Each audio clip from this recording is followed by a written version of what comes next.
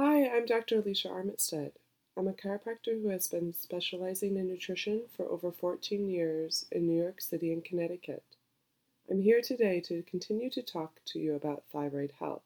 I want to go into details of thyroid autoimmune conditions, Hashimoto's, and Graves' disease, and also what nutrients and food you can add to your diet to help the thyroid heal, for food is medicine.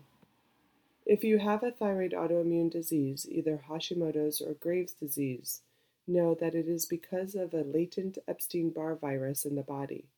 Epstein-Barr virus causes what is known as mono, usually in college kids, but never really goes away. There are many different strains of this virus. Hashimoto's is due to one strain of Epstein-Barr, and Graves' disease is due to a different type of Epstein-Barr virus. Using muscle testing, I pick up on thyroid weaknesses due to Epstein-Barr virus energy a lot in my office, even without patients knowing that there's a thyroid issue. It is because we are picking up on it before it becomes an issue.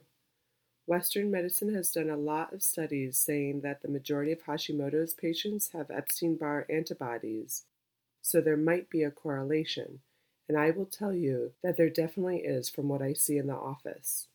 Anthony Williams is a medical medium who has written a fantastic book on this topic called Thyroid Healing that I highly suggest for anyone who wants to heal their thyroid.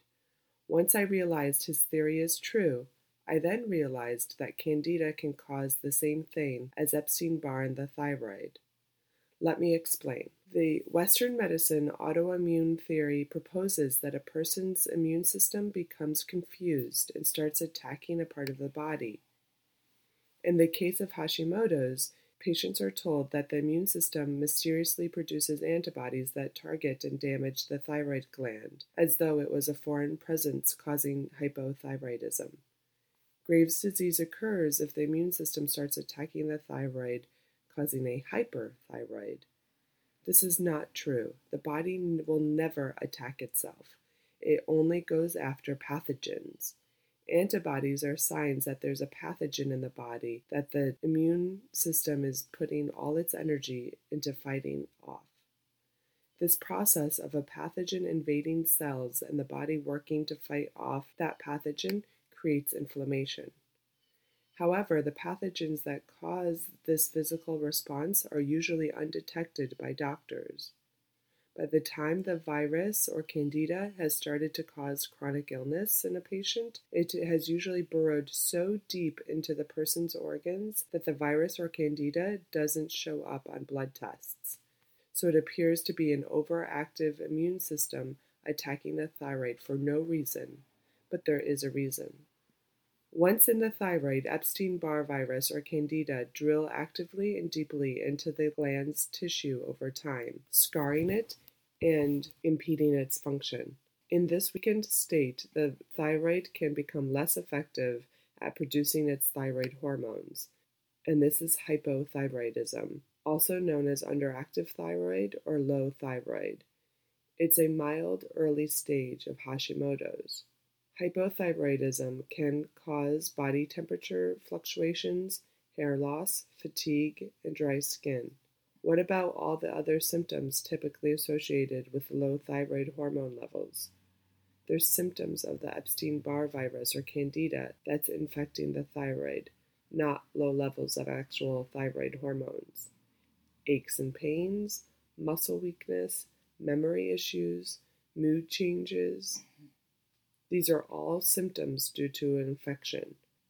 Graves' disease and hyperthyroidism occur because a particular strain of Epstein-Barr, one that's a bit more aggressive and fast-moving than the strains behind hypothyroidism, cause an assault on the thyroid which prompts the gland to overcompensate by rapidly creating new cells and tissue. This extra thyroid tissue produces extra thyroid hormones, resulting in the symptoms of bulging eyes, enlarged thyroid, swelling in the throat, a bit of fatigue, and temperature fluctuations. As with hypothyroidism, most of the symptoms associated with Graves' disease, sweating, high blood pressure, nervousness, are virus-related and not a direct result of an overactive thyroid. When these pathogens target the thyroid gland, the immune system reacts in full force, and the result is inflammation. Inflammation is the body's natural response of invasion or injury.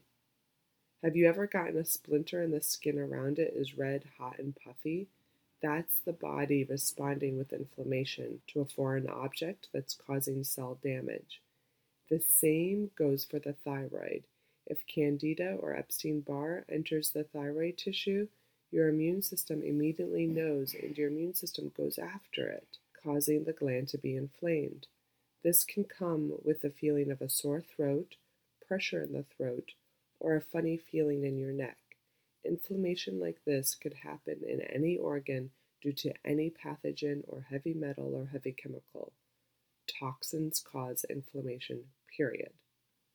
One of my favorite things to give patients to help them with a thyroid issue is iodine. Iodine is known to help the thyroid, but it's not nutrition for the thyroid.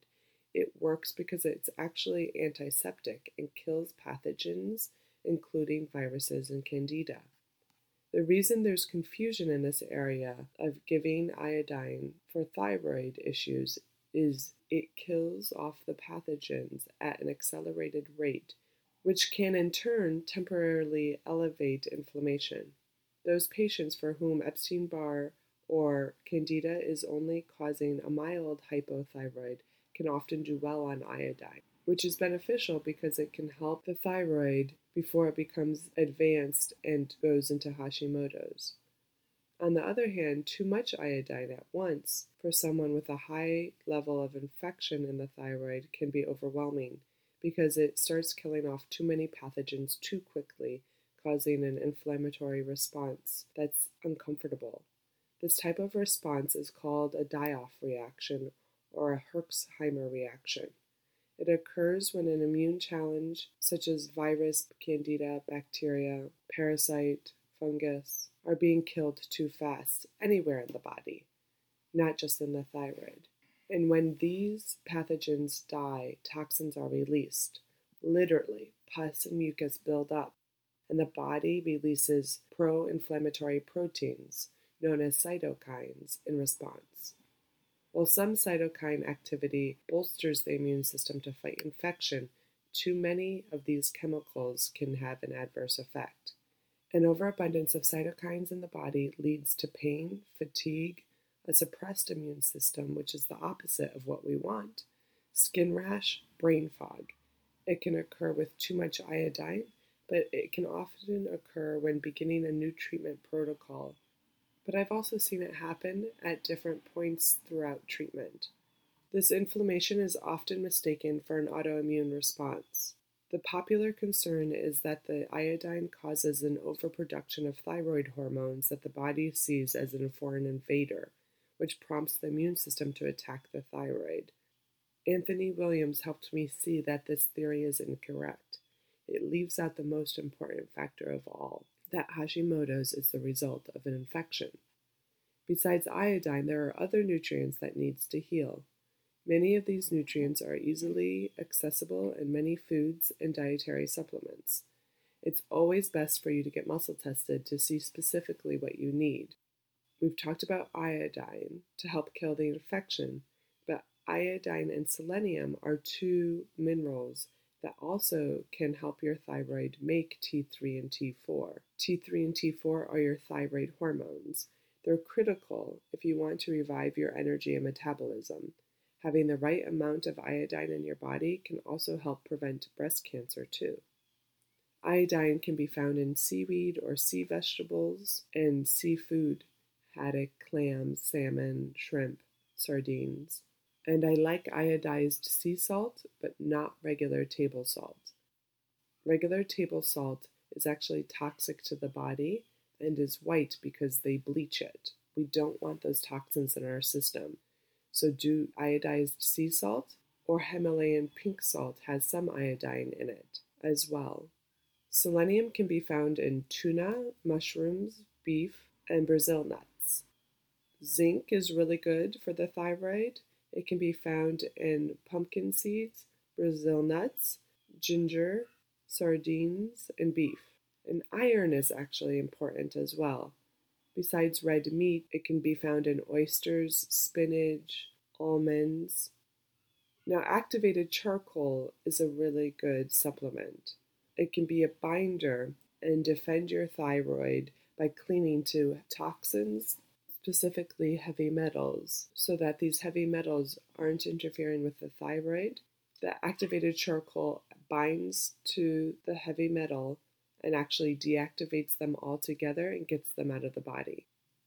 Vitamin C is good for the thyroid. You can find it in peppers, parsley, strawberries, citrus, and kiwi.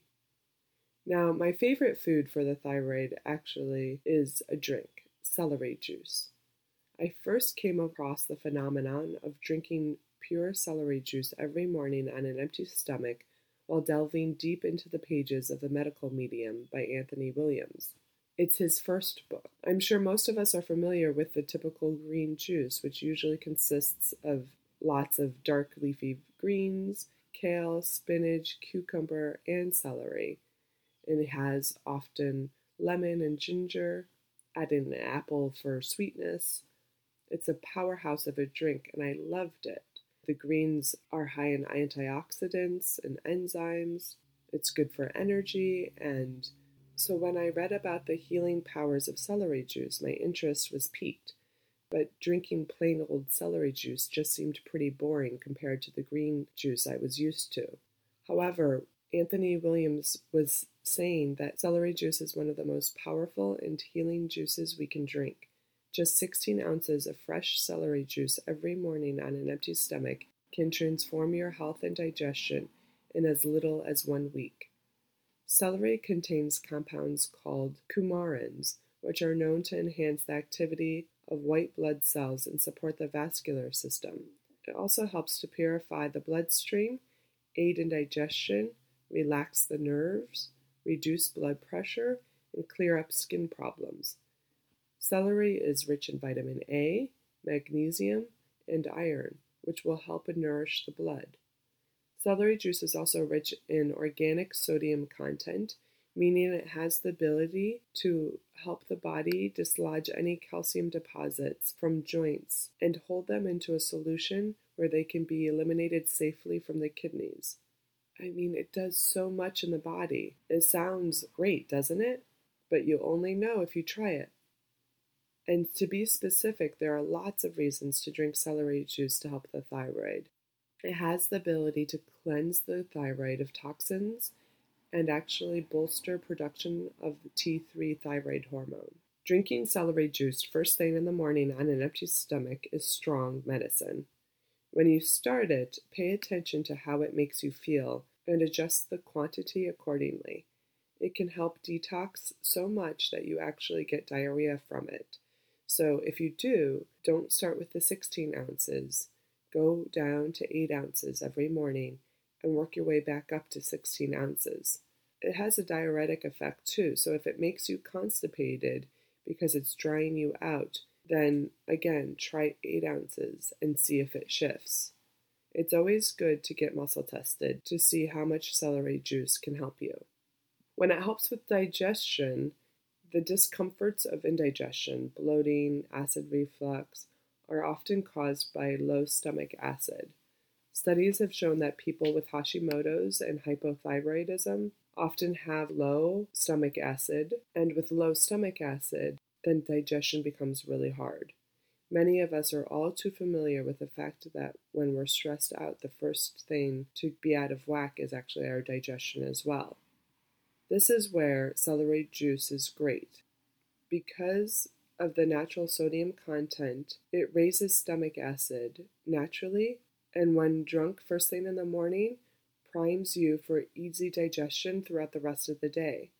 Stomach acid is essential for breaking down food, particularly protein. So if your stomach acid is too low, the body can't break down food correctly, and it makes you tired. This also leads to liver backlog, so there's less chance your liver will be able to keep up with the onslaught of toxins it has to process from mere everyday life, as well as its job of balancing blood sugar and recycling and producing new hormones, among its many other endless tasks. If we don't give the body the nutrition it needs, it never has a chance to reset, heal. Celery juice can also reduce cravings. Cravings oftentimes in the body are a way for the body to call out for nutrients that we are low or depleted in. For instance, if you're suffering from adrenal fatigue, I find that you'll crave salty foods. This is not a mistake of the body, as the adrenals need minerals to function at peak performance, like the minerals that are found in high-quality salt. Unfortunately, we often grab the regular table salt and we confuse this craving for a bag of potato chips. Since celery juice helps with digestion, the body can soak up all the goodness and nutrients now, and cravings will subside. With better stomach acid, then the food gets easier to digest. The amino acids from protein can be broken down better, and that's important because these amino acids are precursors for creating neurotransmitters, which can help the brain. More focus, which of course everybody would like more of. The surplus of energy one can get from food being digested better can also help feeling less overwhelmed. This helps to reduce stress, thus creating a happy, healthy, natural cycle. Celery is also an alkaline food. If you feel like your body is too acidic, celery juice can help. When you drink it on an empty stomach, it's really good at purging the body of acid and toxins, and this helps cleanse the liver and the bloodstream. With blood that is cleaner, not only the thyroid, but all organs will thank you. So there you have it, all the things to add to your diet for better thyroid health.